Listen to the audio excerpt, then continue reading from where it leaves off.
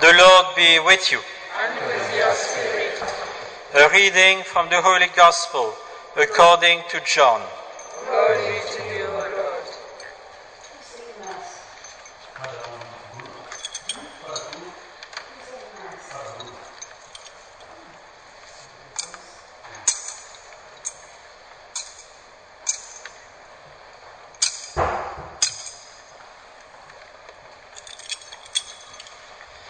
Jesus said to his disciples, "If anyone loves me, he will keep my word, and my Father will love him, and we shall come to him and make our home with him.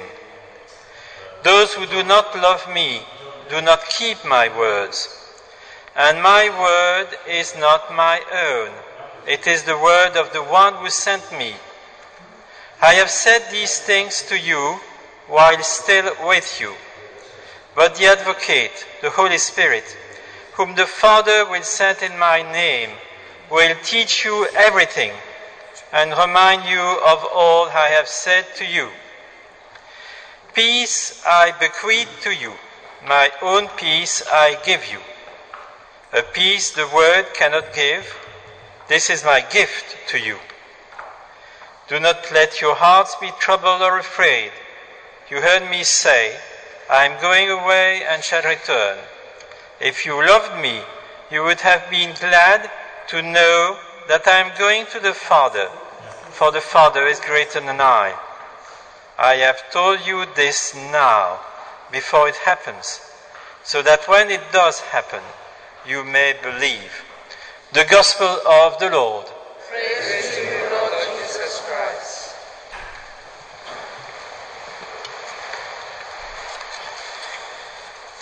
Brothers and sisters, as always with St. John, there are many things that are involved in that Gospel.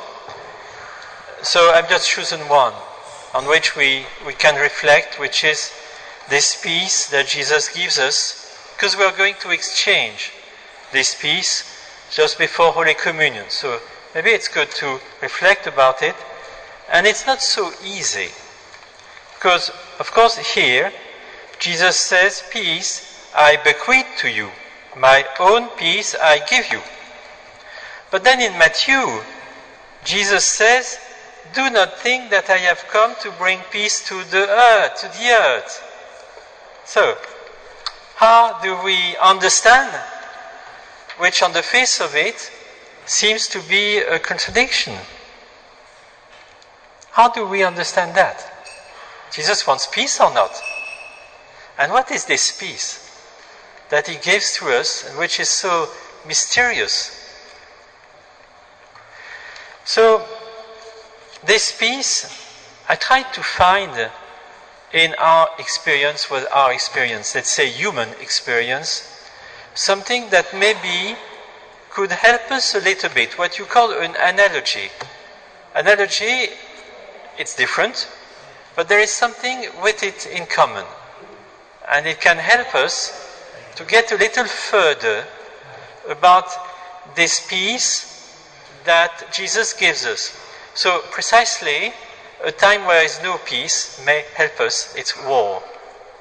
Now, for 5 years, I was in Lorient, in Brittany, and it's a place where there was, at the time of the war which we are going to commemorate, 70th anniversary, you know that. Well, there was the most important submarine base for the Germans. So it was bombed a lot in 1942, 1943. A lot. And eventually, all the population was evacuated. It's something, All the population of a town of about 50,000 people that had to go away. Where do I go away? It doesn't matter. Go away. You're no more welcome. Something, Well, I happened, of course, to do funerals in Lorient, and sometimes I came across people who had lived that time of the war. So, of course, their witness was very important. And I remember a mother, and at the time she had a baby. So I told her, well, your baby must have been so scared when there were the bombshells and you were going to take refuge with him, with the bombs you couldn't hear. And she said, well, not really. Because when he started to cry, I would take my baby in my arms. He would smile and be quiet and go to sleep. This is so beautiful. And why is that? Because the baby trusts his mother. Something we lose a little bit when we are a teenager, don't we? But when you are very young, you trust your parents, and especially your mothers, and you're safe in the arms of your mother. Well, that's the peace that Jesus gives us. Because it's the peace of God Himself. Look at the ocean. Sometimes it's very agitated because there are storms. And our life are like this. Sometimes we are very agitated for some reasons, good or bad. But if we have adored God with Jesus, then inside ourselves there is a peace. Inside ourselves. Deeper in ourselves. That's the peace Jesus had in the mystery of the cross. My life I gave for you. He was so much in accordance with His Father's will, because with His Father He is one. He is the Son of God. And the Virgin Mary also, thanks to Jesus, because she was so much in communion with Jesus. So you see, brothers and sisters, there are two kinds of peace. There is a peace we know too well. Oh, please, don't bother me, I won't bother you. Oh, we know so well that one. But that one comes from a lie. That one comes from indifference to the other one. When it's in the family, and sometimes, brothers and sisters, it can be like that.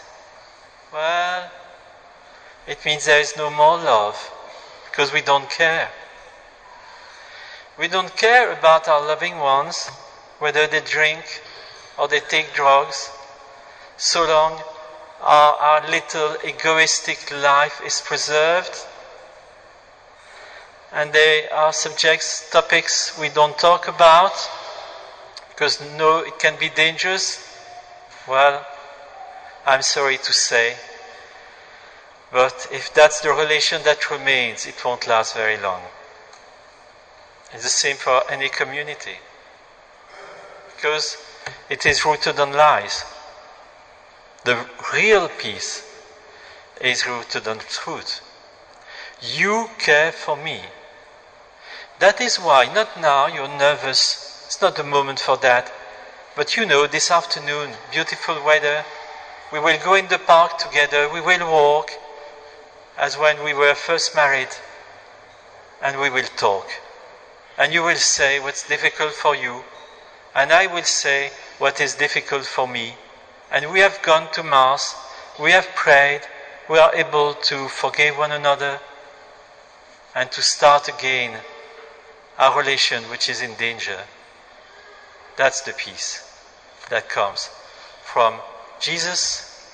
It is the victory of love on evil and on sins and all that is bad in us. So, in a few minutes during the Mass, before Holy Communion, you're going to exchange that peace. Do remember, it comes from Jesus and not for you. It comes from Jesus. And therefore, it's not, hello, good morning, how are you? That's for after Mass or before Mass. But it's the peace of Jesus you're going to exchange. And with doing so, you think also of those with whom you have, during the week, have said certain things that now you regret. And you want also to make the peace with them. So, let us receive that word of Jesus. Peace I bequeath to you, my own peace I give you, a peace the world cannot give. This is my gift to you. And what a gift it is. Amen.